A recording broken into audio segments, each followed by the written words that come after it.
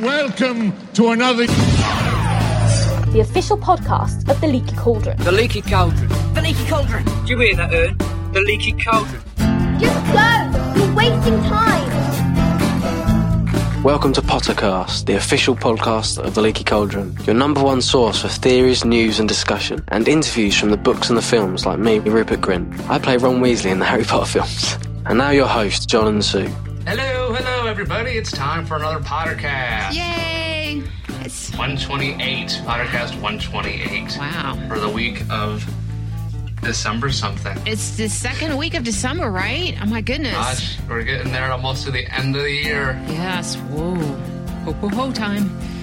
What will we do at the end of the year? I don't know. Don't know. We should have a party. Cool, though. Yeah. Party. Well, anyway, we've got an awesome show ahead for you this week, as per usual. And we have a new sponsor this week, so take it away, John. This podcast is brought to you by Audible.com, the internet's leading provider of spoken word entertainment. Get a free audiobook download of your choice when you sign up today. Log on to www.audiblepodcast.com/Pottercast today for details. So what's happening this week in Harry Potter land? Oh, it man. Sounds like a pretty big week. It has been. There's a whole lot of news. I mean, but first of all, starting from the queen of all things, Miss Jo, she has updated her website. All things. Yeah. Yes, she is. Yes, she is. And, you know, she did a couple things about canon, but first, she updated her diary finally, and she was saying, where did all the time go? And she was talking about how she's been so busy with, you know, the tour. And she said the U.S.-Canadian tour was her favorite ever. If anyone reading this was in the audience for any of those events, thank you, because they were only as wonderful as they were because of the brilliant questions and the overwhelming warmth of those presents. Wow. So isn't that nice of her? I mean, because we were there. It's so cool. It's so cool. Love it. She goes on to say that Deathly Hallows remains my favorite book of the series. I hope that even if it is not yours, you understand at least that this is where the story was always leading. It was the ending I had planned for 17 years. And there was more satisfaction than you can probably imagine in finally sharing it with my readers. Aww. Yeah. Very cool. I believe that she'd be quite busy because, I mean, there's still countries that the book hasn't even come out yet, isn't there? That's true. There is true. So, yeah. I wonder if she'll be doing any more press in any other countries for any of this stuff. You know, I don't know. Does Harry Potter even need much press? No, I don't know. I mean, like we said, like when she just gets a dog, it's news, so you really can't really escape This is true. They're particularly cute dogs. Yeah, particularly cute dogs. I know, but I mean, everything she does is just like blanket covered at all times, you know? I mean, definitely. But, you know, when she updated, she also gave us some really interesting pieces of canon. She did? Yes, she did. Well, like what? Well, first we learned a question that a lot of us have wondered about: what exactly is in the core of the spoiler warning? The Elder. Oh, there's a spoiler. Oh, gosh, it's December. Yeah, that's true. If you don't know it by now, you know. She said that, and I think we had talked about this, John. That she said that the Thestral hair is in the core of the Elderon. Yes. So that was kind of creepy. Yeah, I mean, because the Thestrals, it's like the tail hair, right? Yeah. They don't really have hair anywhere else. They're all skeletons. Hairless. Yeah, they're gross looking. Yeah, and she said it's a powerful and tricky substance that can be mastered only by a witch or wizard capable of facing death.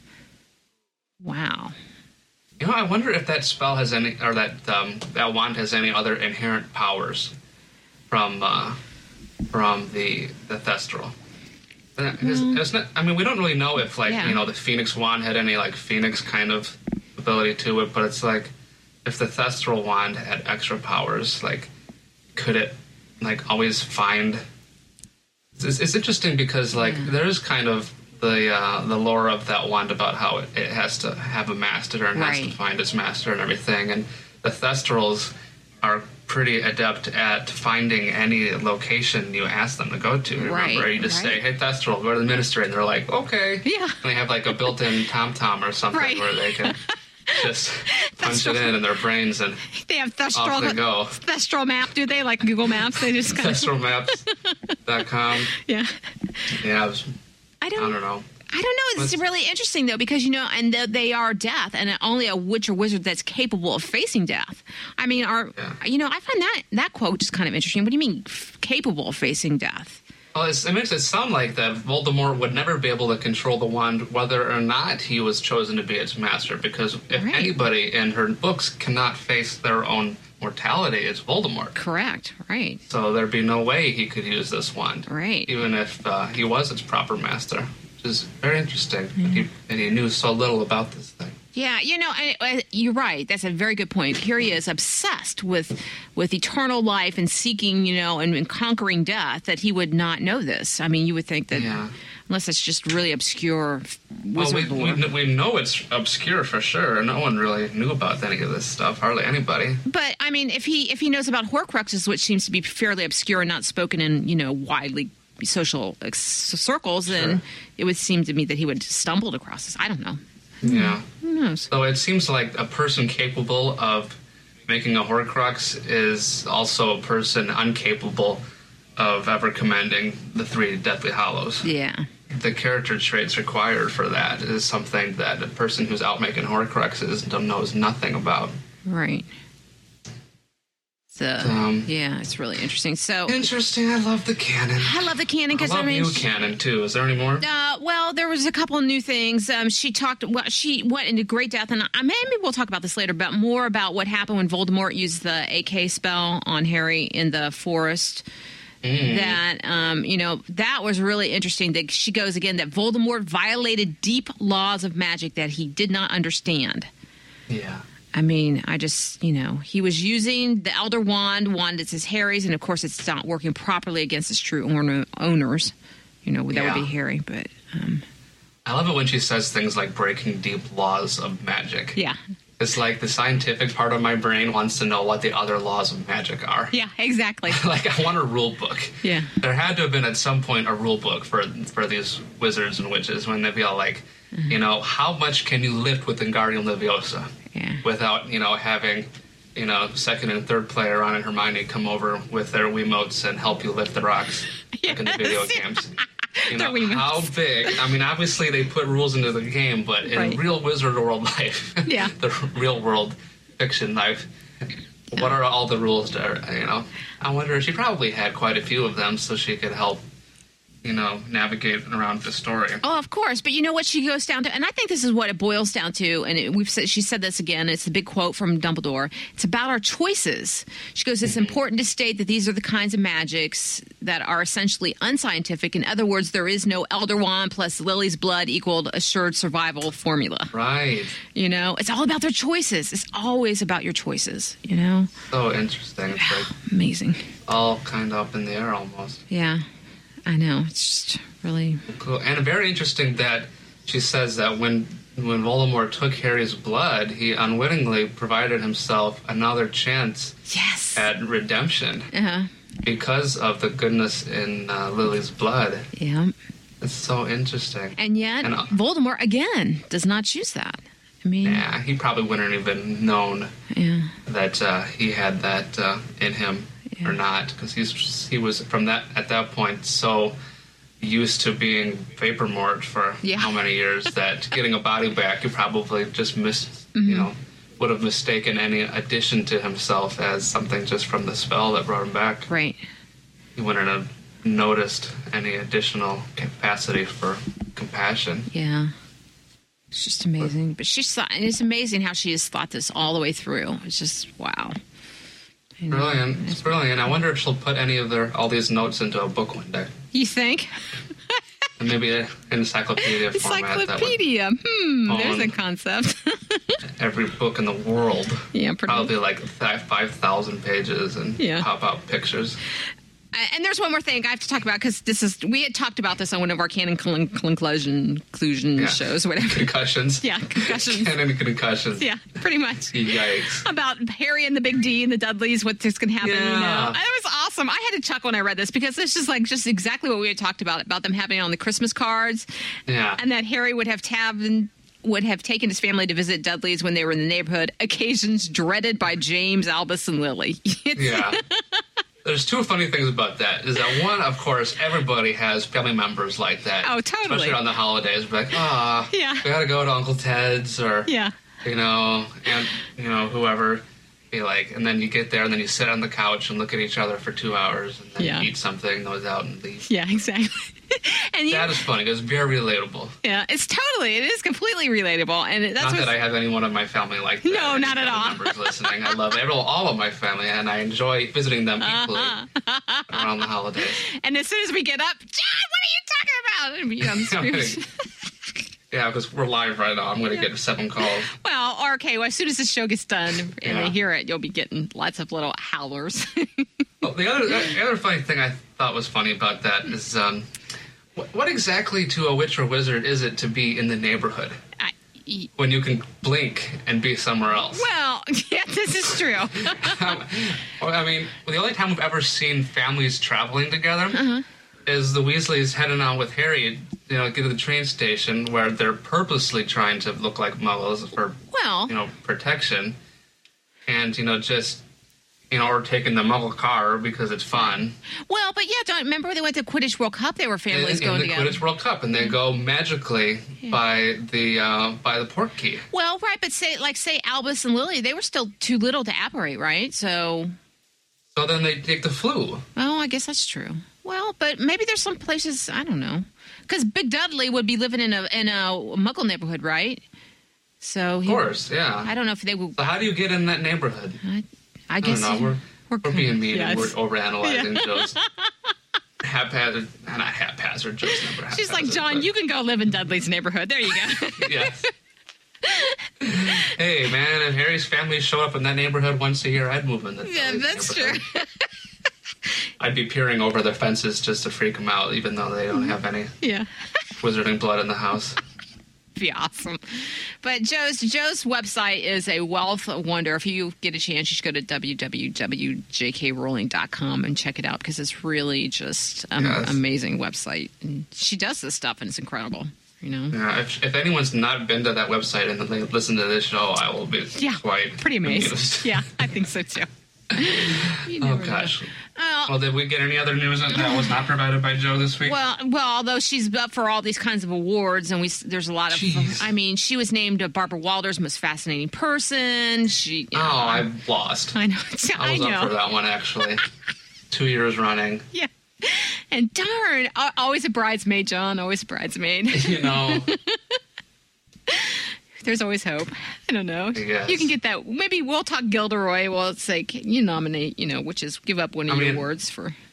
It's a pretty shoddy consolation prize. I think I got like a subscription of Us Weekly or something. I don't know who reads that crap. Well, that's a magazine I actually do not read. I tell you that much. Yeah, I don't read that one. I don't know. Speaking of magazine, but this is kind of cool. The Emma Watson is like in Style magazine. Emma Watson has been everywhere this week. I mean, she's been. She gets around. She does. But there was a really nice feature about her in Style. She did like this 50s look, and now she's doing this stuff with Chanel, which is the very high end couture line house, and they're fabulous. And she was at these. She went to a fashion show, and she was at this private dinner with a designer, and it's just, Emma's really becoming, quite the... it's interesting that they have such a mature and out-of-reach brand to have her be the spokeslady for. Yeah. I mean... I don't quite understand that. I would think, she would, pull a Mary-Kate and Ashley Olsen and have her own fashion line, or... Yeah. Be like a limited or, express or something that's in actual reach of most of her fan base. But that's pretty high-end stuff. I mean, what the hell do I know? I know. That's like red carpet stuff. It is. And it was, because she has worn that design. I mean, I do not own not one piece of Chanel, and it would be fabulous. I mean, because they're just legendary, and they're beautiful things. But, I mean, that's just, for a young, teenager like herself, that's pretty remarkable. But Emma, and then we saw a thing about her ballet shoes. It's going to air the day after Christmas in the United Kingdom, her ballet shoes movie. And oh, right, yeah, so that's we got the date on that. And so Emma, there's a lot of Emma this month. And she starts filming on the 18th, which is next week, everyone. Half-Blood Prince. Woohoo! It'll be good. Isn't that ballet shoes also starring Julie Walters? I think it's Richard Griffiths is in it. Right. You know, he's in everything, isn't he? He's doing the thing with Dan. He's doing with Emma. I don't know. Maybe it is Julie Walters. I think it's Richard. I thought he was doing like a Dukes of Hazzard sequel with Rupert next summer. I thought we got that one in the tip box. I love to see, Dukes of Hazzard, Rupert. If he can drive that ice cream truck, he can certainly drive in the rural South. I got an ice cream truck. It's brilliant. Yeah. Sort of filled with ice cream. Here he is driving through that 90-degree humidity in the South. Yeah, that's a good plan.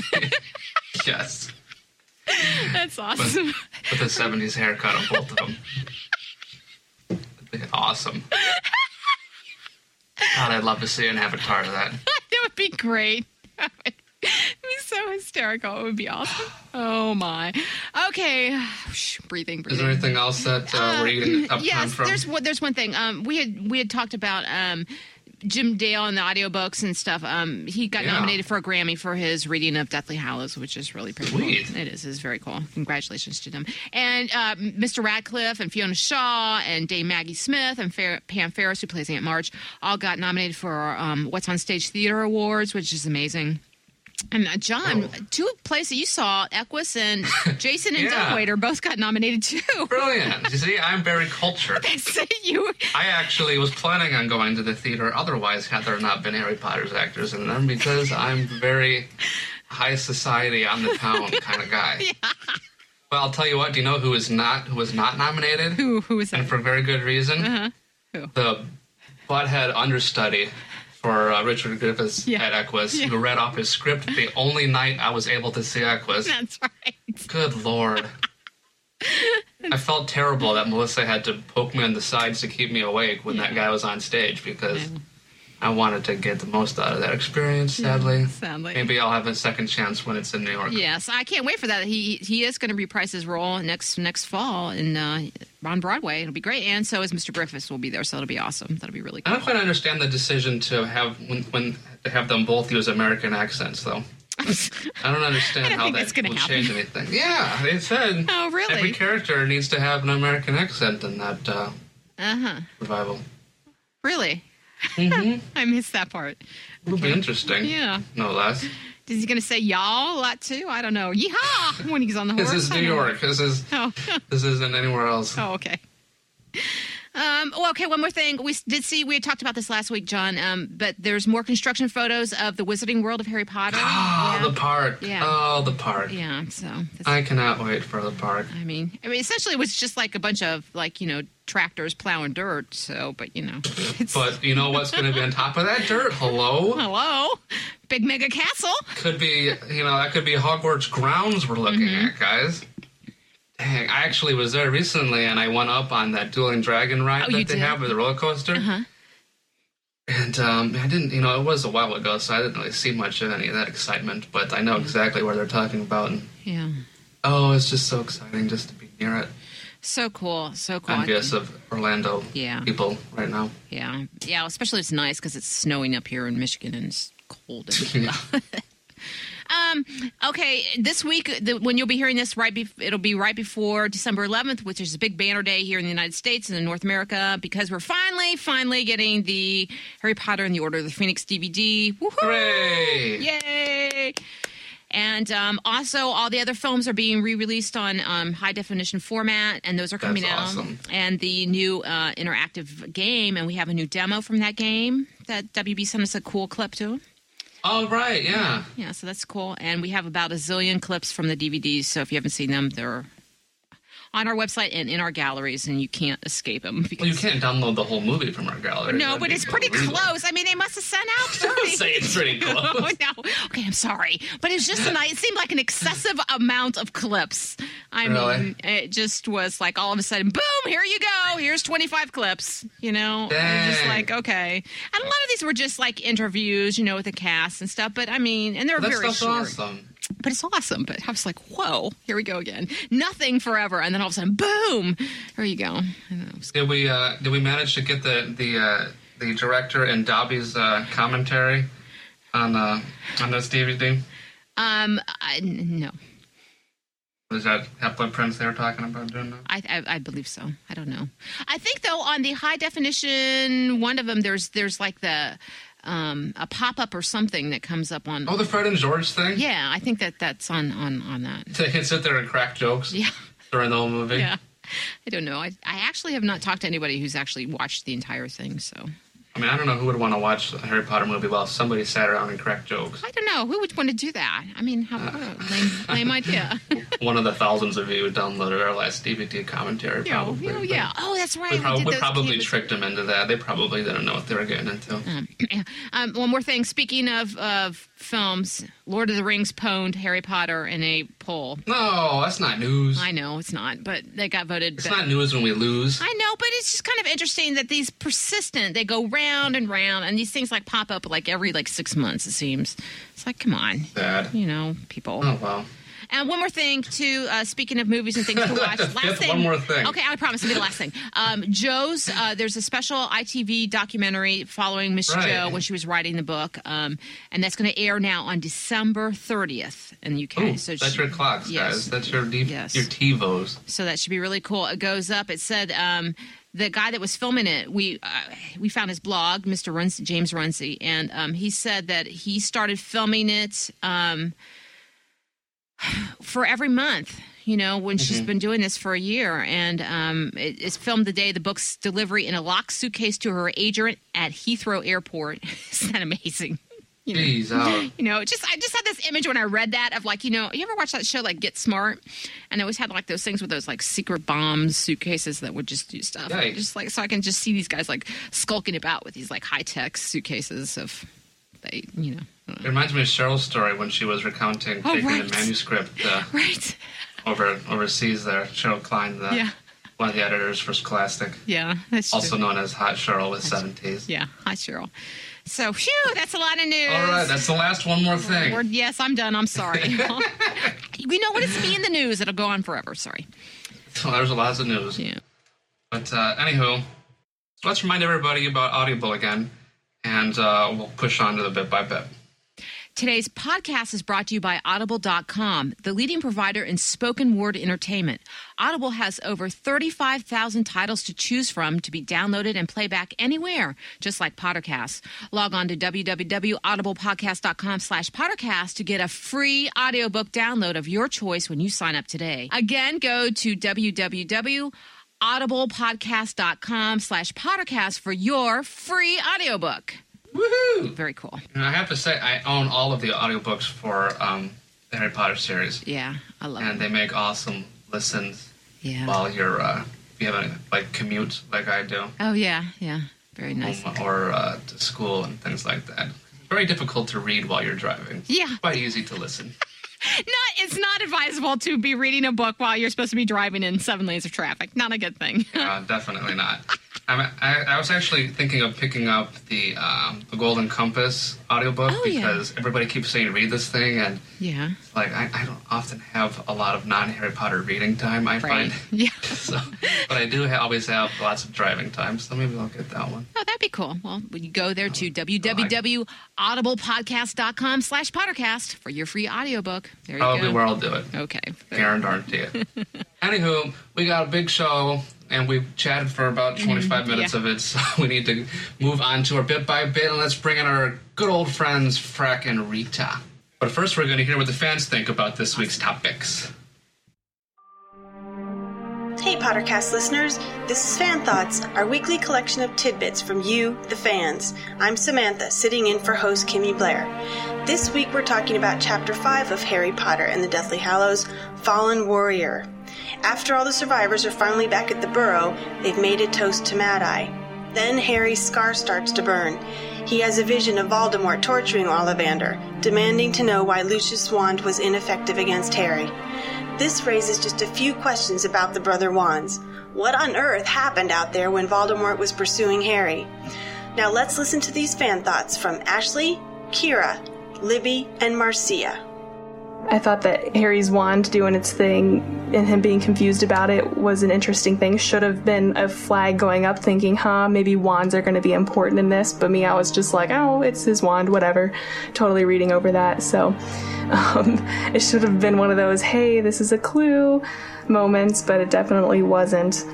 When Harry's wand turned around to attack Voldemort of its own accord, I was stunned.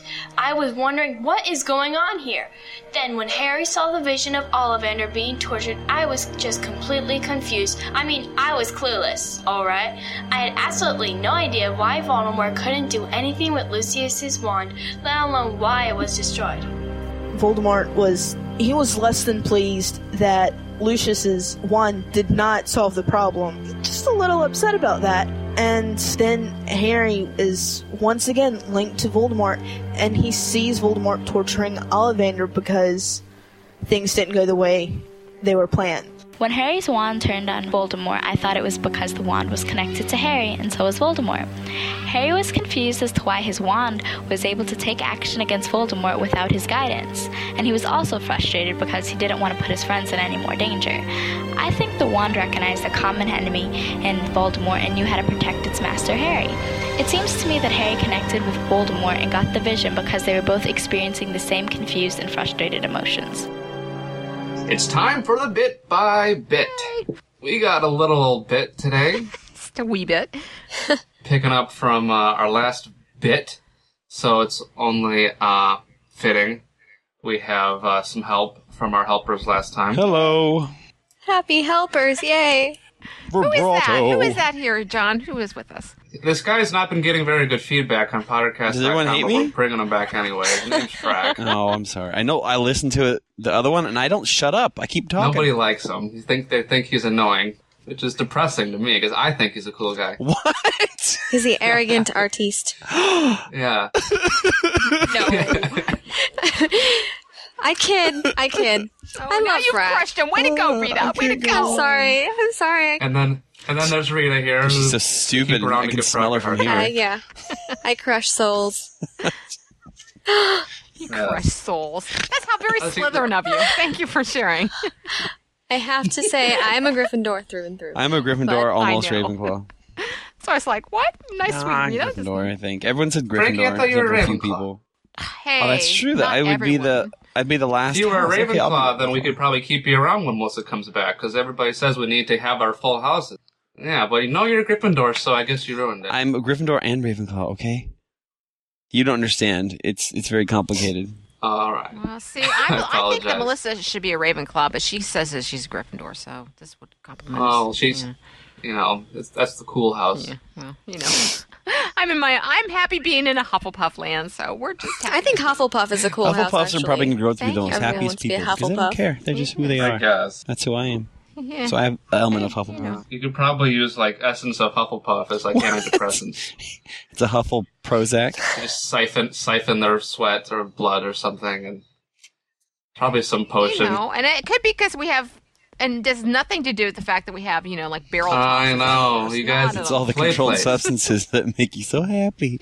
It's awesome. Just make sure to clean your play place Hey, every few weeks, because the bacteria stores up in those plastic balls. You know what? We're going to move along Oh, here. good. Because you know what? I'm not going to discuss amoebas and funner, discussing things in my house. See, you guys are picking up on the problem I'm having, though, is that without Melissa around, I got too many dang funny guys on the show, or someone needs to push the show along, and it's been me lately. It sucks. Responsibility stinks, doesn't I don't it? like it. See? Melissa, I swear, or Melvin, as she's been named. I don't know who came up with that name for her, but Melvin. It's spreading like wildfire. Anything you say will spread like wildfire. You I just know. make up a nickname right now, and it'll be popular in a week. There'll be like 18 YouTube videos. Sweet. Oh, thank goodness.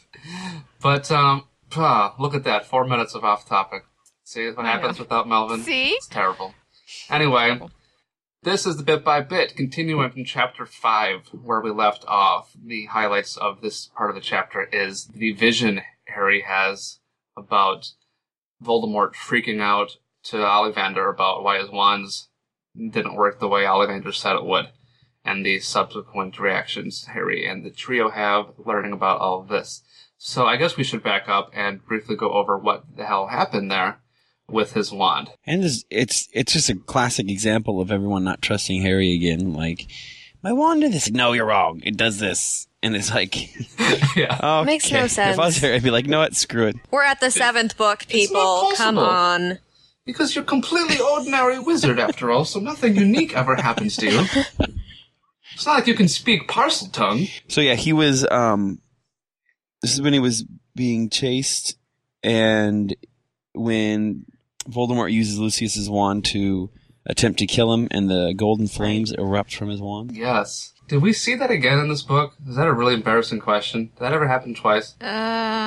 The golden flames? No, I don't. I think just at the beginning. I sure hope so, because I was going to say, because if that did happen again, like in the final battle, I'd be embarrassed. It is interesting, though, like how gold is associated with Harry a lot, because the golden flames from his wand, and then in the book 4, he had the golden bubble around him, and then even his Polyjuice potion turned golden. Yeah. So that's kind of He's interesting. the golden boy. He is. Well, that all led, to the speculation that he is the true heir of Gryffindor, and he has that power. Like we just had done the commentary, and we were talking, how that there's a shot when Harry is in Ollivander's in his shop for the first time trying his wand, and they do that. But in the book, it's described, as that golden thing. So that's right. That still would have been cool if he was the heir of Gryffindor, and I know she didn't want to do that, and wanted to make him just the ordinary hero. It could be any of us doing these things, and it's neat. It's a different kind of character than what we've read before, so it's cool. But I was definitely one of those bunches, those peoples that thought it would have been cool if he would have been the heir of Gryffindor and had this big air battle between the two of them. In the sky? No, the other way to spell hair. Brack. That would have been cool. The dude can fly on his broom. And an air battle. Dun, dun, dun. That'd be sweet. But this was interesting, though, how she did it, because I really was kind of thinking, oh, we're done with the whole occupancy thing, and that was just kind of, But now it's like becomes like live TV, it's like another way of narration that she uses it through this whole book. Yeah. I just thought, I was like reading this along, and we're going, all of a sudden, this scene pops up, and it's like, oh, there's Ollivander. I think it's cool because it's something that he can use against Voldemort. Like he attempted to do that in the 5th one, but it kind of backfired on him because Voldemort tricked him with the whole Sirius thing. Yeah. But now he's kind of I think he's kind of found a balance. He knows when he's in like this blind rage or an emotional state, he can take glimpses when he when he has access to it, and he's kind of just being more strategic about it and not just being more emotional about it. And it also sort of leads into the fact that there is still a part of Voldemort inside of Harry, and maybe it's not completely about the occlumency. And, at the end we do find out that there was a part of Voldemort in Harry. That's a really good point. Yeah, because you can give Harry some slack, because it's not like maybe he couldn't shut him out because... Yeah, he tried. Yeah. Yeah. He didn't succeed, and Harry usually succeeds at most of the things he tries, so... Well, yeah. I mean, that connection is there because of the fact that there's a bit of Voldemort in him.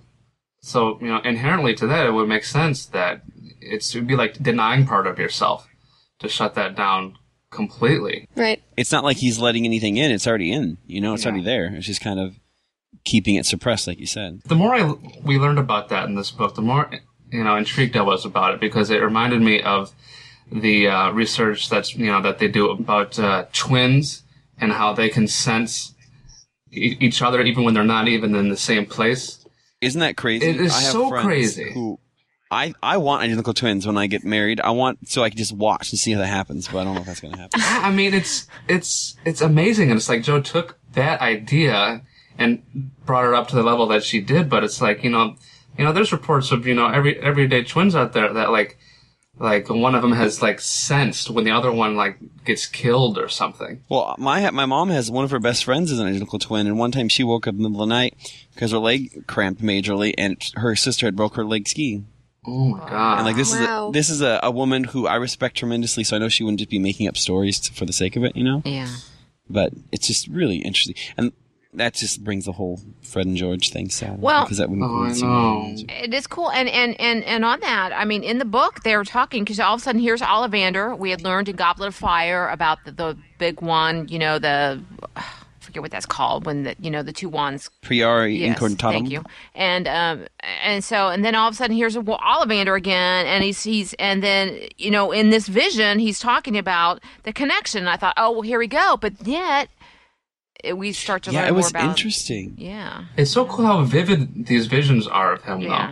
Like he's there. He can see all of this stuff, and if Harry had a little more time with that, he probably could have gotten really good at just spying on Voldemort whenever he wanted to. Yeah. In the 7th book, she still wrote it from first person. Yes.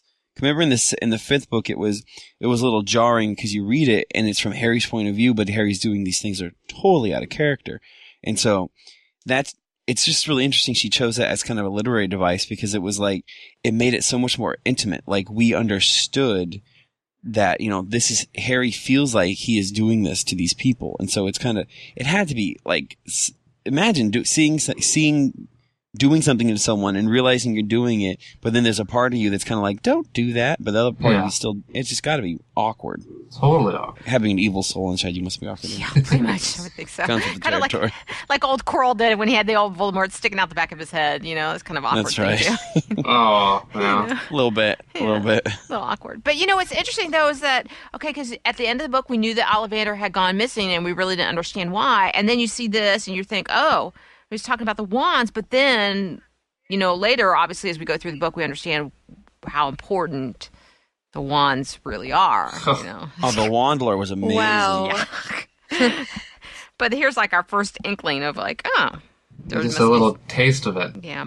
Yeah, and it was cool because, like, our first little inkling, it was just this way to explain to us that, like, we don't understand everything because, like, even Ollivander was stumped. You know what I mean? So that just kept me on my feet. I was like, what? It was, exactly. It was, it's about the wands, not about, it was really interesting. It wasn't about the feathers. I was thinking, it had something to do with Fox, maybe, or no. Then, no, clearly, not even close. Oh, I forgot that's Phoenix, that's Fox's too.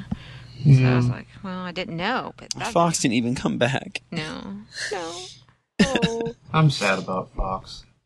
I have a theory that Fox was shadowing Harry and he took the blow for Hedwig, and now Hedwig and him are off. Oh my Owl God. Phoenix babies. Oh. It's true. That's romantic. I'm going to draw it. Draw it, Frack. I'm going to draw an Owl Phoenix. That's a slash ship, though. They're both girl birds. No, Phoenix, I thought Fox is a... Oh. Are they? Well, they're close friends. They're close friends. Well, they can, whatever. Joe opened it up. They can do whatever they want to do. That's true. That's right. There's nothing wrong with it. They can adopt. Yeah. They can adopt. Interspecies, what have you. How do you go adopt a baby as a phoenix? I don't know. It's the wizarding world. Yeah, see, that's one thing I really want to know. Where do the phoenixes come from? I mean, how many eggs are there? Where do are they live births? I don't remember. I wonder if Joe has a theory about where phoenixes come from. I don't know. Then somebody theorized once about, when, a great wizarding hero or somebody, like a Dumbledore, dies, their soul turns into a phoenix. And, that was why the white phoenix smoky thing came out of the white tomb. Then he turned into a phoenix. That would have been neat. I think that was Harry. That was his Patronus, probably. That'd be crazy when wizards die. Their Patronus leaves them. Yeah. Ooh. No, but we've seen enough die that didn't happen. So take back my ooh. There are enough books and movies about people having connections to animals or spirits. You think? And that's like Brother Bear. That's what I was just watching the other day on Disney Channel with my son. Yeah, Brother Bear. How about Golden Compass or pretty much. Or what's the other one? Aragon with their dragons. Did you read that one yet? I'm a few chapters in the Golden Compass. Oh, are you reading it now? Okay. I didn't know that. Yeah, I was actually reading it out loud when I was over at Priest. There's some big words in there. There's some bigger words in my Potter book. Excuse me. It's not like Pantaleimon or whatever. It sounds like a Digimon. And yes, ladies and gentlemen, we are all about literacy. Those big words tend to confound us. That's it. Hey, I'm a rookie. Pantalone. Pantalone. Is it Pantalone's an underwear. No. Pantalones. Pantaloon. ¿Dónde está mi pantalone? Shut up. At the biblioteca? Lyra's demon is underwear. Send all your emails to John Noe. Hey, well, or, Send to frack at LakeyCauldron.com. Melvin's going to get you guys again. That's it. Rita and I are just being good. I read the book. I enjoy it. She's spinning in her chair right now. And not just for fun this time. She enjoys spinning in her chair. Anywho. Okay, but in the vision, what happened? Which vision? The one we're talking about? Out there. Well, he's pretty much kicking Ollivander's butt. Yeah. He's torturing him here. Poor Ollivander's screaming, and it's terrible. There's some very brutal torture scenes in this book. Yeah. More than any other one, I would say. Well, this book was just very different from all the others. Well, don't you think it's interesting, though, because, like Hermione got all upset after this was finished. She was just, Yeah. Hermione got what? She was terrified about the whole thing. Like, she thought that these visions with Harry were over with, that he had sealed his mind to Voldemort, and he totally, is still vulnerable, and that freaked her the hell out. It is kind of weird, though, that he didn't have any in the 6th book. Yeah, what the hell was Voldemort doing during the 6th book? I don't know. It's a mystery. For the matter, what are Voldemort and Dumbledore ever doing? Unless Harry's around. Do they hibernate? What is he doing in the 6th one? They could be hibernating, for all we know. They're hibernating with their power. You know what Dumbledore was doing during book 6, obviously, but, I mean, Voldemort, I don't... Yeah. His hand was dead. Yeah, but what were Dumbledore's day-to-day responsibilities? Not dying. We're going to talk about this a little bit in Phoenix Files. Not dying. I guess that's important, but we're going to talk about that in Phoenix Files next, too, because I don't know, he's Dumbledore... probably, does he have to deal with Filch? Does they fill out reports? I don't know. I don't think that they're like the terrible twosome running around school solving problems like the Hardy Boys. It must be hard to run Hogwarts in general. I mean, that's probably... But they have magic. What can they do? There's no magic for paperwork. I find the funniest thing about the whole deal is that they make the one person in that castle who can't do magic be in charge of all the manual labor. No, they don't make him, they let him. That's my impression. You think he's enjoying since he's life? A squib... Well, he's a squib, so umbrella. He gets to participate in the wizarding world. Oh, Phil doesn't have a pink umbrella. Are you talking about Phil? Oh, Phil. So they're talking about Hagrid for a second. Hagrid enjoys life. I was saying Hagrid does a lot of work, too. Oh, he's got to feed ferrets. Hagrid did a lot of messing up. He does a lot of messy work, I guess. Yeah, but he loves it. So. But Filch has got to be responsible for... keeping everything clean. But I'm pretty sure if you gave him the choice of doing that or not doing it, he would still do it. He's one of those people that complain about their work, but they really love it, I guess.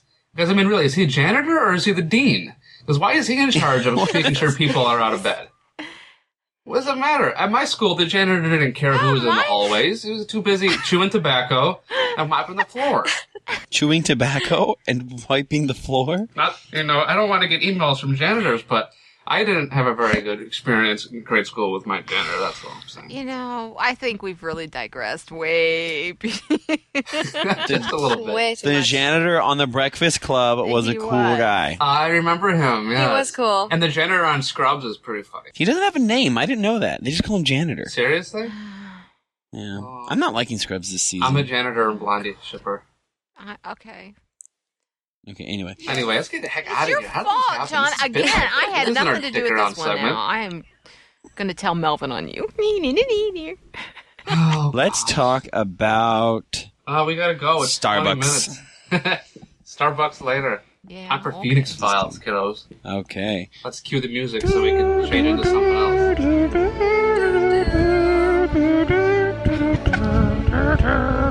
I thought you were trying to summon the Dragonzord there for a second. I can do Zelda. Oh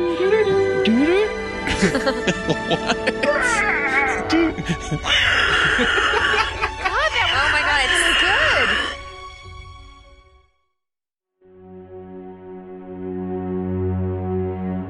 good. You're quite right, of course, Professor Umbridge. As High Inquisitor, you have every right to dismiss my teachers. You do not, however, have the authority to send them away from the castle.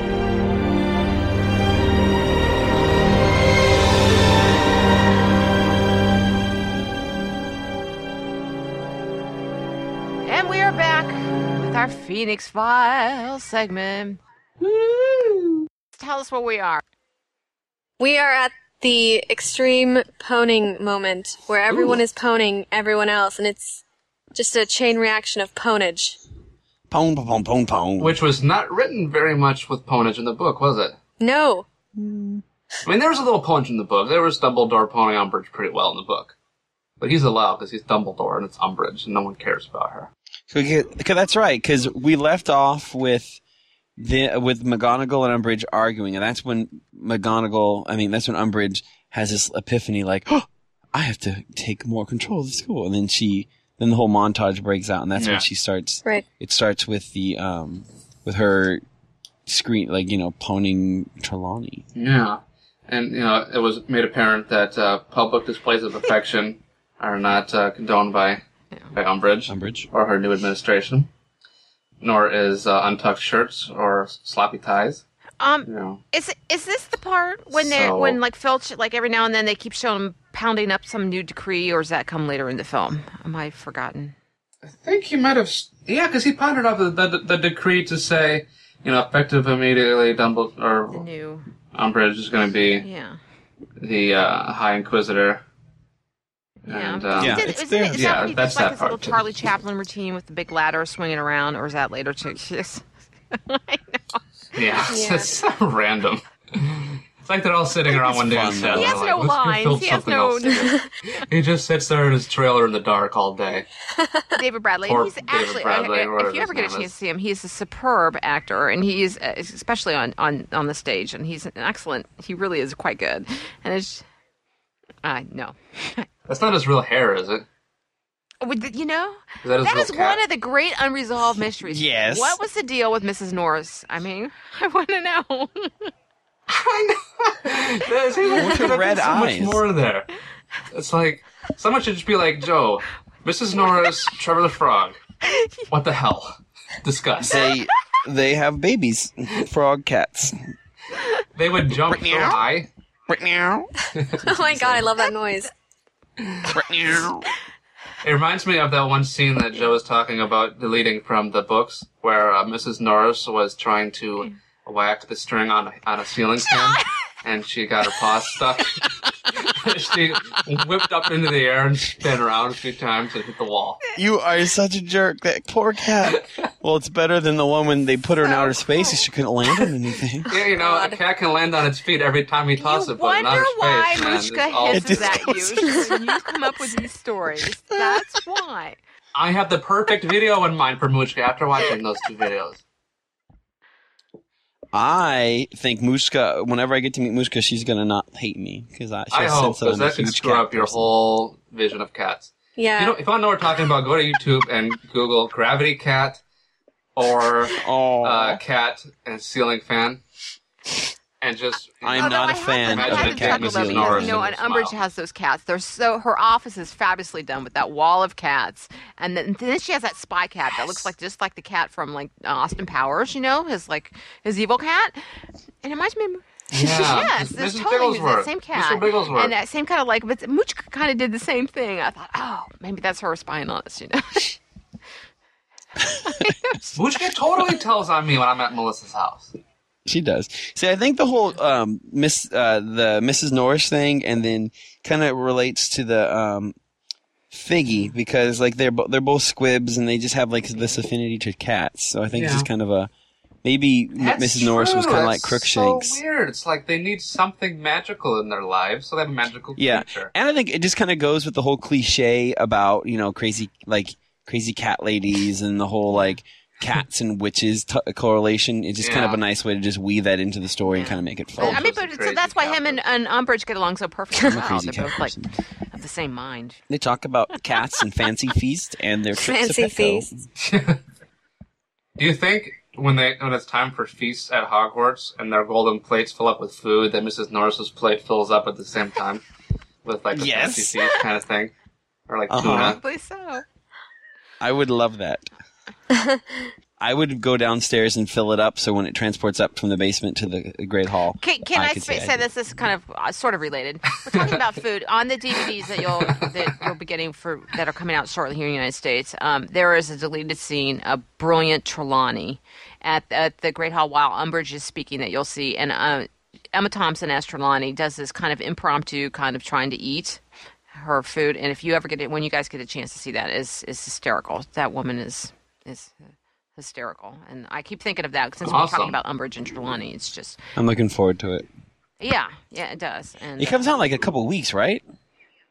Yeah, it's funny. I love the deleted scenes, and we all are so soon to forget about them too. As soon as they come out. If we're talking about the scene here that's coming up though, when the sacking of Trelawney, I really, because that scene in the book is so hysterical, like Trelawney being all drunk on her sherry bottles, and it's just stuff. And I didn't know how they would do this in the film, and I was, it was much more poignant than I really was expecting. Yeah, in my head, it was not so melancholy. Like it was so much more emotional in the movie because it was just kind of like she was. Yeah. In my head, I pictured her much more defiant than just kind of taking it like that. And I was like, wow, I really, really feel bad for her. Here's what it is that in the book, how Joe wrote it works, because we've had more time with Trelawney, and, as kooky as she is, we end up feeling for her getting fired, even if she's kind of acting crazy about it. But because we are so seldom exposed to her in the movie, if we had the goal of that scene is for us to really start hating Umbridge here.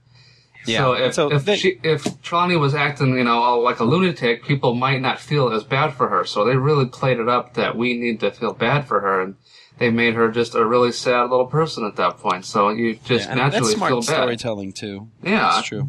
I think emotionally that served the purpose well. But I don't know, but the testament though is to the actresses. Both, Emma Thompson and Imelda Staunton are superb in this, and they just, and then Maggie Smith comes in, and then Maggie, yes, who, again, filmgoers won't necessarily understand the animosity those two had for each other that they had in the books. You didn't really see it as much, if at all, in the movies. So, it was still neat to see. It was weirder when she went up to Umbridge and she went, lemon sherbet. What'd you think, Rita? When you saw, this coming, did this scene kind of work out the way you were hoping it to? Or, what were you? Which scene?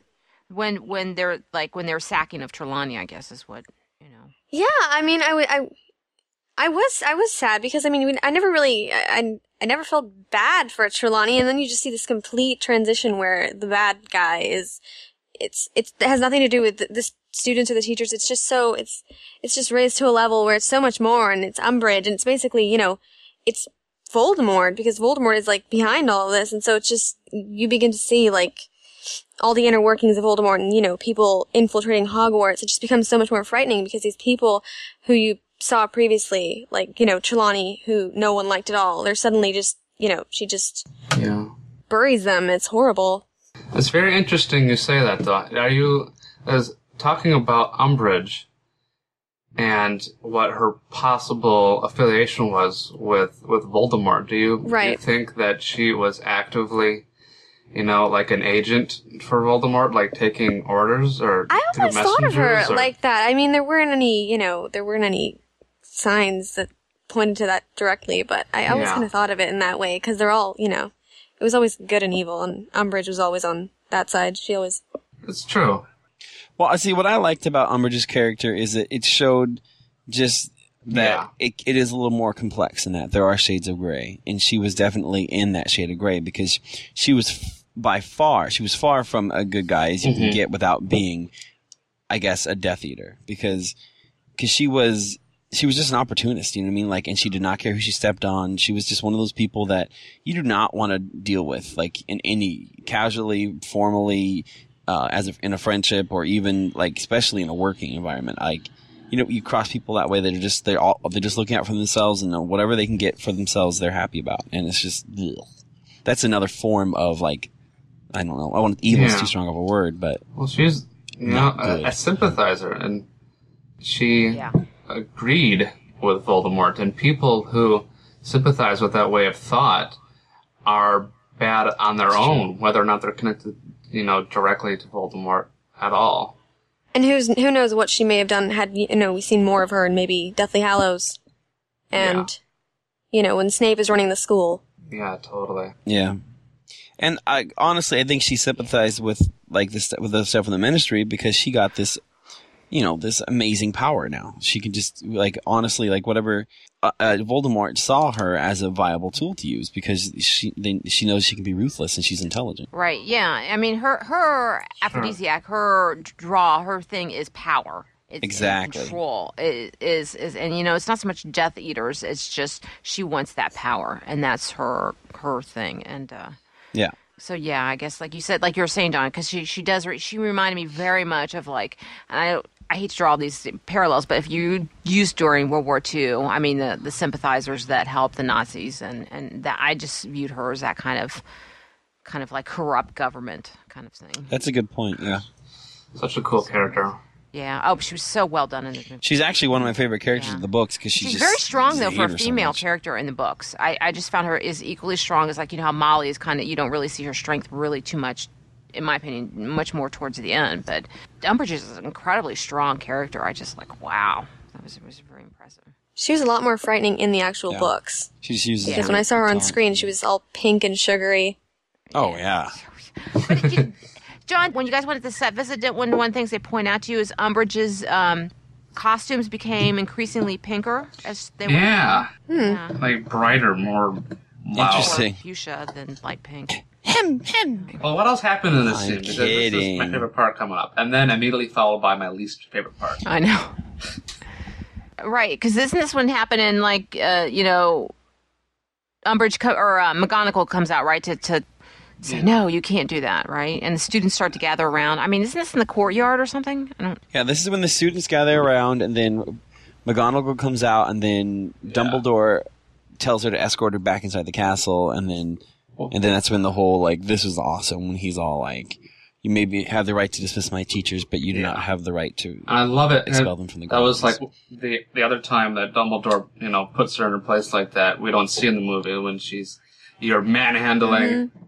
And when they're in the office and she's shaking Cho's friend, what's her name, Marietta or something? Oh, right. And Dumbledore gets all pissed off. He's like, "You do not touch my students, I forgot man. about that. You don't do this." It's too bad. I hope the detail didn't escape anybody. It was very Dumbledore's cool awesome. how they did, and everybody was coming out to the courtyard there. Yeah. Umbridge and Trelawney, they leave through the little door, like the equivalent of the pet-sized door. This huge door, and then when Dumbledore comes out, he opens the whole dang thing. Yes, and it's not even he's not even pushing it. He just Nice. His magic is just pushing the huge door to Hogwarts open, and he's like, "I'm Big Daddy, and I'm opening up the big door, right? And you, you do not mess with my teachers, Miss Umbridge." Yeah, that was a really cool stylistic things about Yates. I have to say, I really liked Yates's flair on some of his shot selections were really cool in this movie, which is that's a nice touch. So it brings us to talking about Dumbledore, because Dumbledore, we are not quite sure what he's been up to this whole time. Obviously he has this woman, stuck. That's right. He's stuck with this person, and she's doing what she's doing, and he's pretty much, from what we understand, powerless to do anything about it, though it's pretty hard to believe that Dumbledore was ever truly powerless. It's something to do with his school, but he's, letting it happen for whatever reason, and then he appears, and he saves Trelawney from that situation, pretty much, and then he's so ticked off at the world or whatever, he decides to yell at all the students, too, on top of it. And it's I remember watching that for the first time, I'm like, yeah, go Dumbledore! And then he yells at the kids, and I'm like, what? I almost stood up in my seat. It's awful. That was unnecessary. Totally. And it's we spent all of Phoenix with Harry wondering, what's up with Dumbledore? Why won't he look at me? I want Dumbledore attention. Wah, wah, wah, wah. And, we finally see him, and it's, big deal, it's Dumbledore, great, he's alive. He's not gone. And he's mean. And that makes me sad. He's mean. Yeah. Very sad. Well, you'd say you hurt the ones you love the most. No, they're all like, WTF! You just lashed out at what did we do? Frustration. Like, we don't have to study, we have magic. I know a few of those kids developed drinking problems. They're because of delicate. it. They're fragile. It's a tough year It's true. for them. They hit the fire Just whiskey. think about it, if that was the year that you were graduating and it was the Umbridge year. It is. Oh That's like your screw-off senior year, having fun, and you got Umbridge to deal with. They figured it out. Well, with Fred and George, you know. They split. They kind You're of. not going to ruin them. Yeah. And then he died 2 years later. Oh. You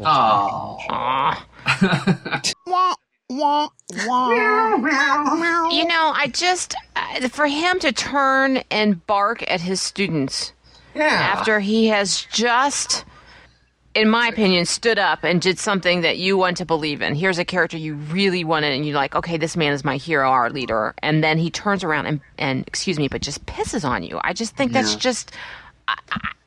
No responsible administrator is going to... I don't know. I just would not... It makes me wonder if they had any alternate shots of that. Any alternate takes. Right. Yeah. Because, like, they may have had that line, and he may have riffed on that line, you know? It might have been like, come on, guys, back to class. Or, you know, back to your classes with you. And he might have been all like, I'm going to play angry for fun. But, like, don't you got some studying to do? And he might have, like, slammed, like, his wand on the ground, like Moody or something, and they all would have fell in their butts. I don't know, but the benevolent leader, the kind, the far-seeing wizard that Albus Dumbledore, for the most part, is. I mean, you know, we learned in Deathly Hallows, maybe not so much, but at this point, you know, here we are, the readers, you know, are going along, and then for him to do that is just totally out of character. And that struck me as just such a false note, and I just was like, it took me back when I was watching. I was like, what? No explanation. No, nothing. Yeah. Because there was no motivation for his character at that point to be acting like that, you know? Well, I just would figure he's frustrated, and that's all. But to say that this man is going to take out his frustration on these students... Exactly. That's very poor form. Well, it's in Gambon's contract. That he Is it? has an emotional outburst for each movie. Well, that was part of his agreement for joining the cast. I see. He has one irrational moment per movie. Fourth one, he almost killed Harry. Yeah. You know? Yes. Then the other one, he mouthed off at the students. Yeah. And then in the third one, they had to cut it out because it was just too bloody. I guess. Yeah. You know?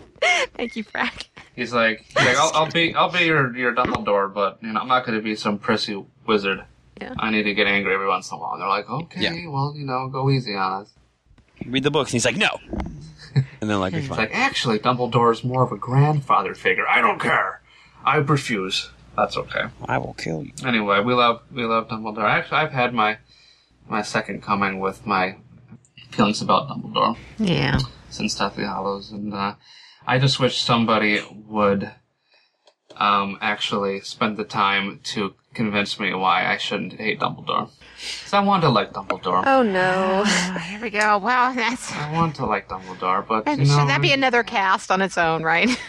It will have to be its own thing, its own segment, its own something, Yeah. but somebody just explain to me why Dumbledore, you know, I don't know. It's sad. And that Dumbledore does indeed love Harry. Yes, and that Harry's going to fight for Dumbledore as per the Harry and the Potter Because song. he loves him. Because he loves him. Yes. No, I'm sorry.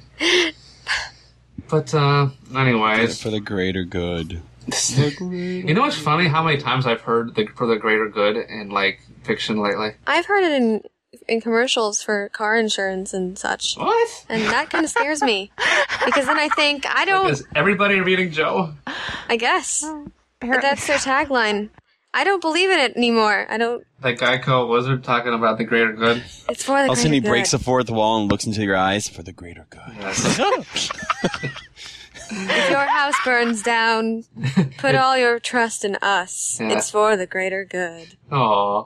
Whoa, who says that? I'm just saying. Okay. I wonder if that insurance person was at Godric's Hollow. I'm sure. Aw. Anyway, Phoenix Files coming again to a show near you. We will be talking about the sextet is excited about the DA. The what? The 6 people are friends. The trio plus 3.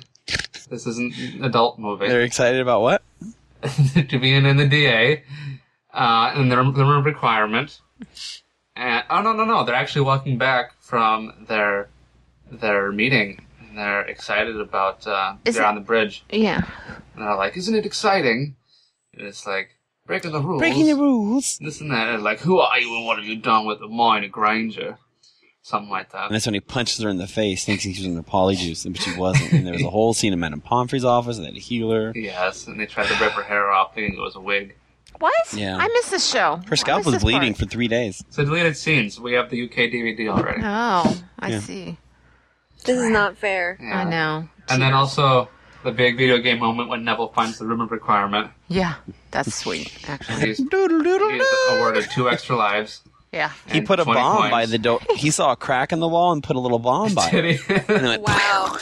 I love that game. Did he get the map and the compass? Yes.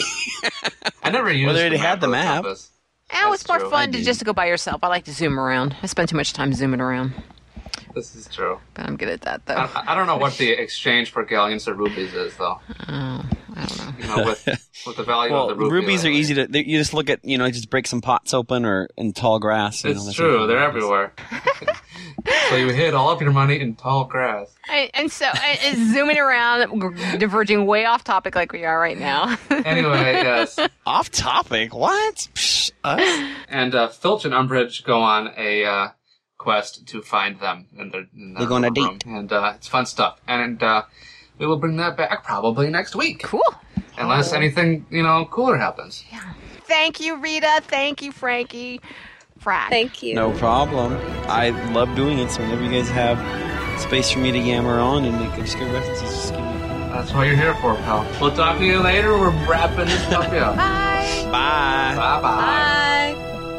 Bye.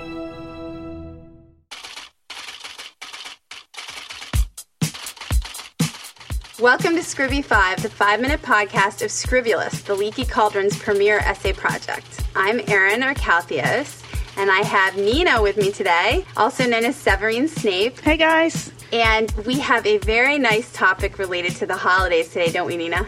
Oh, yes, we have an incredible topic for today because our very own Erin here has discovered this amazing secret, or uncovered an amazing secret, that's been hidden for centuries, and I'm sure that if you hear about it, it's going to shock you. It's going to shock the world, basically. Yes, it will.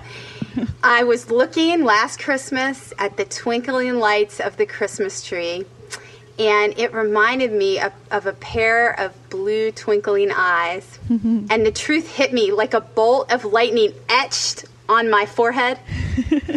I tried to keep it secret because of Deathly Hallows. I didn't want to take any of the excitement away, but I think now I have to let it out. Yes. Albus Dumbledore and Santa Claus are one and the same.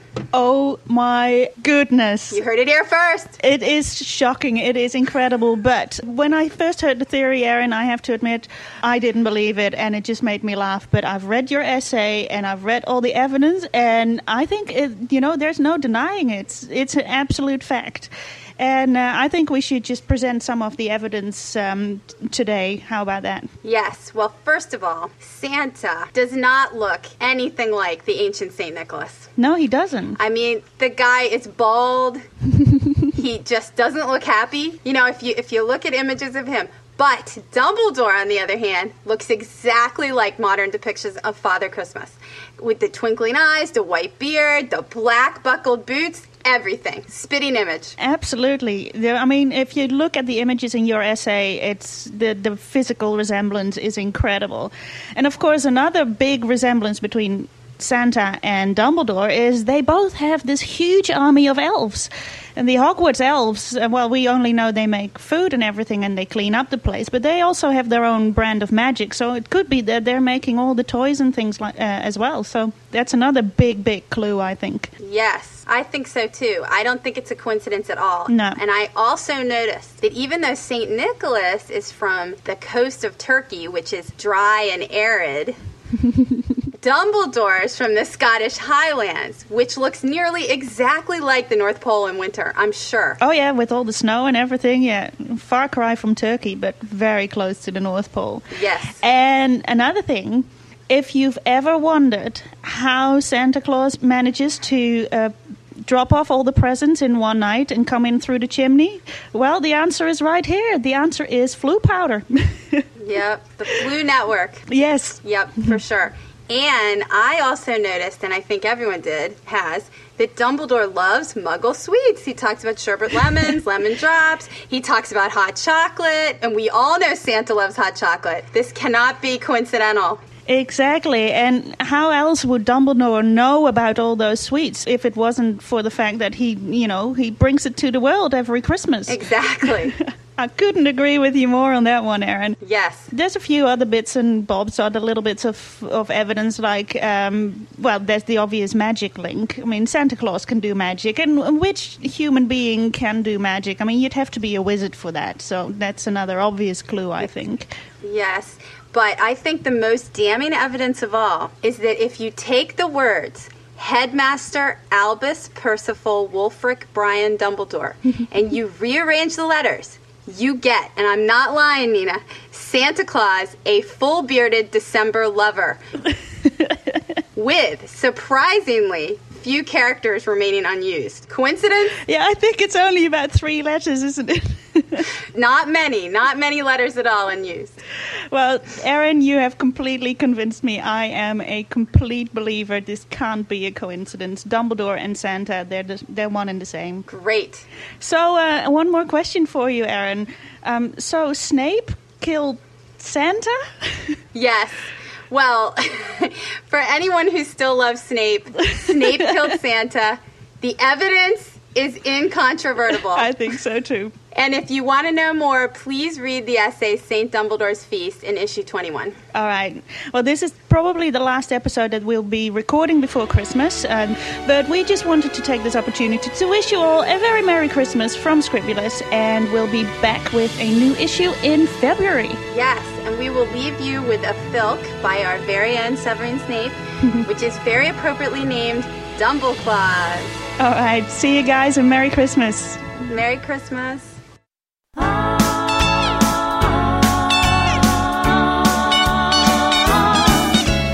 Santa Claus was running late on a Christmas Eve so white. Dumbledore said, Santa mate, I can help you out tonight. I've got the beard, I've got the elves, and my hair is white as snow. My horses fly all by themselves, just tell me where to go. I can bring the presents and the candy to the world.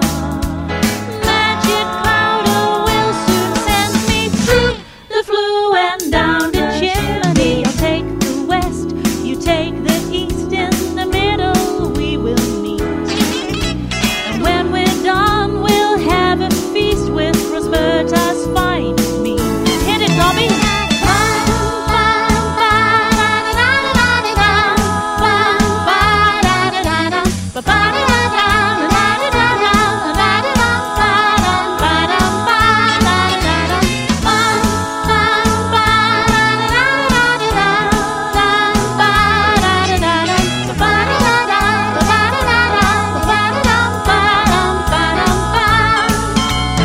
I can bring the presents and the candy to the world.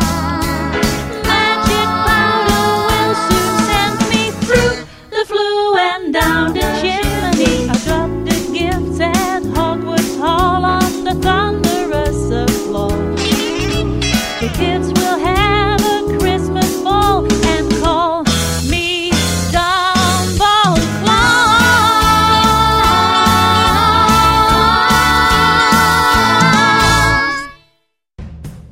Oh, it's the end. It's the wrap up. it up. This is the time where we wrap things up, put it in a cute little bow.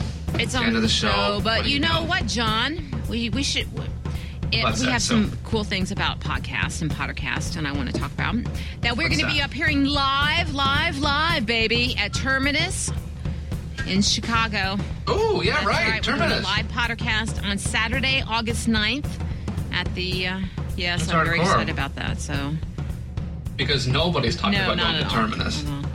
I mean, I haven't read about people going that anywhere except about everywhere. And I'm excited because someone will be head of house, me. Just saying. What had a Slytherin house? Not so much. I don't know. How did you squeak through that? Nuts.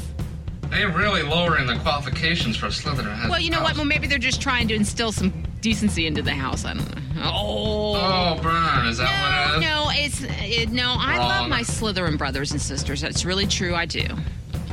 Yes. I believe that. It's going to be fun. So if you are a registered person at Terminus, you can come see our show and it'd be awesome. Yes. So we'll be posing for pictures. So much. During the hours of 10 and 4. Otherwise, you can take photos with the cardboard cutout of Sue with a pom-pom. You know what? Located in the lobby of the hotel. I swear to you, I'm saying this right now. I am gonna. One of my outfits for the day during the whole thing. I'm trying to find a Hufflepuff cheerleader costume. I totally want one. But. Because I think it was Chloe or somebody had these, like, I think it's like Converse or somebody. I forget who it is, but you can get, like, tennis shoes, like, custom made. And I really want to get a pair of Hufflepuff, like, tennis shoes or trainers, as they call them, No.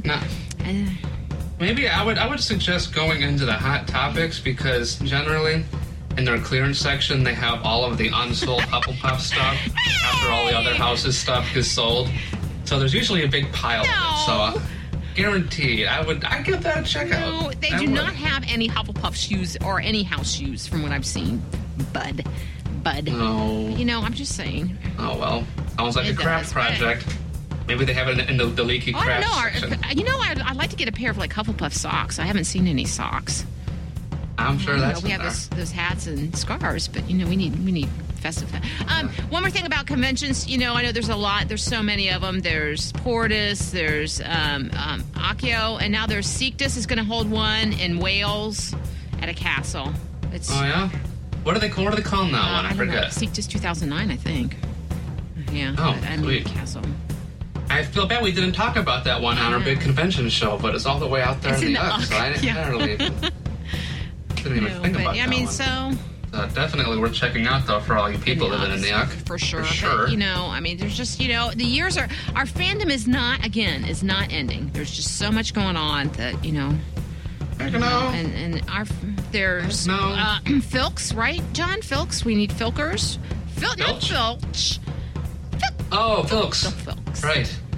You guys, what happened to all you guys? I thought you guys liked the Filks. I don't know. It's Christmas time. I don't think we have more than, half dozen Filks out of you guys yet. You only have about a week more to put in. Okay, I'm going to say this again. Another shameless plug to my friends over at Swish and Filk. Yes. Yeah, those guys took all the filters away. MJ and them, they're brilliant. I know, they're brilliant. I was trying to come up with a Filk to do about the Elder Brothers. We 3 Elder Brothers, do. But I'm having trouble coming. Oh, right, So if someone could do, or like it feels inspired to that, I will sing that song. Because I have no song to sing. This is just a sad song. My voice is, like, limited. I can only do... And you guys already pwned with your, like, Baby It's Cold Outside, so I need something.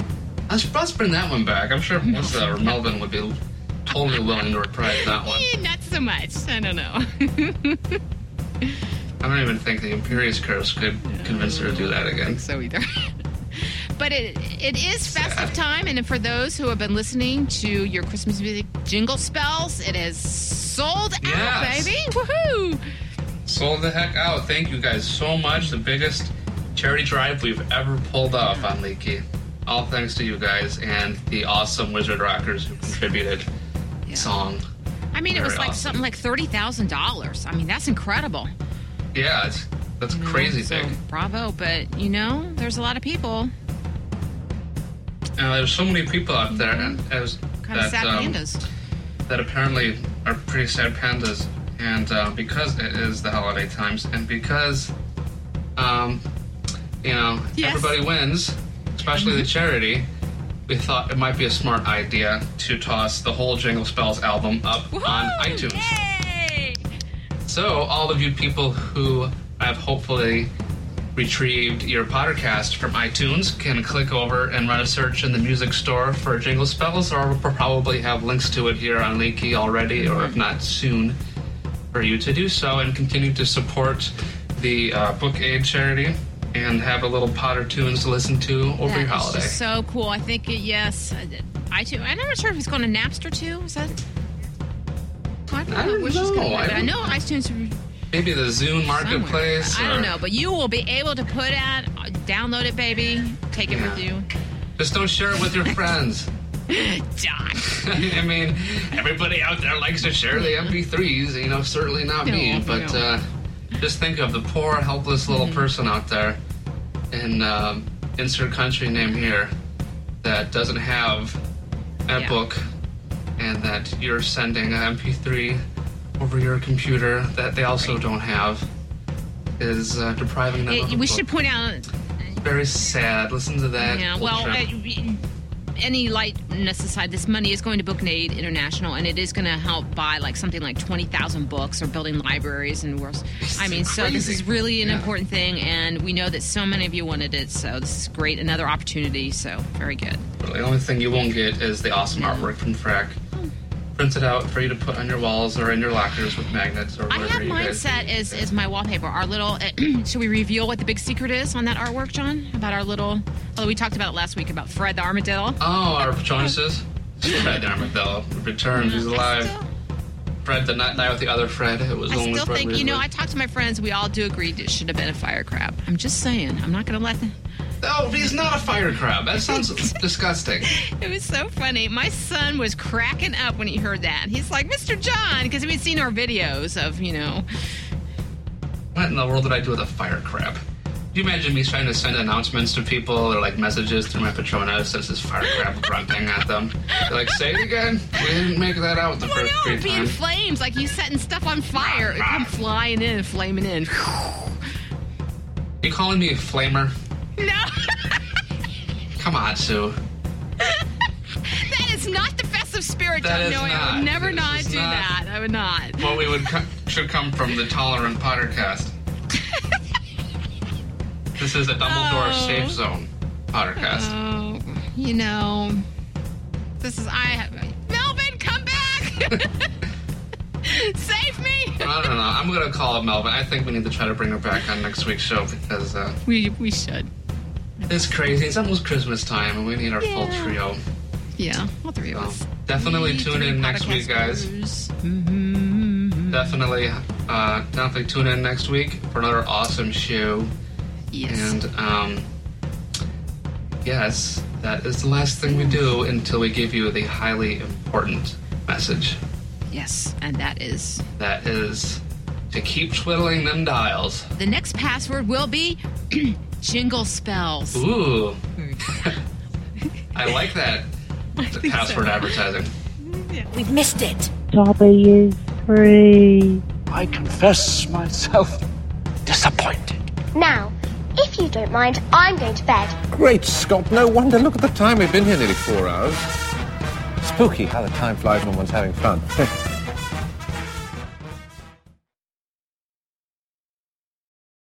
This week's podcast was produced by the Pottercast Trio and Steve Bonnet. This show was edited by Steed, Hildy, Samantha, and Liz. Thanks to our Scribby 5 team, Aaron and Nina, and thanks, as always, to our awesome transcription elves for transcribing this and all our other episodes on Pottercast.com. For more information about the show and how to contact us and be a part of future episodes, visit Pottercast.com.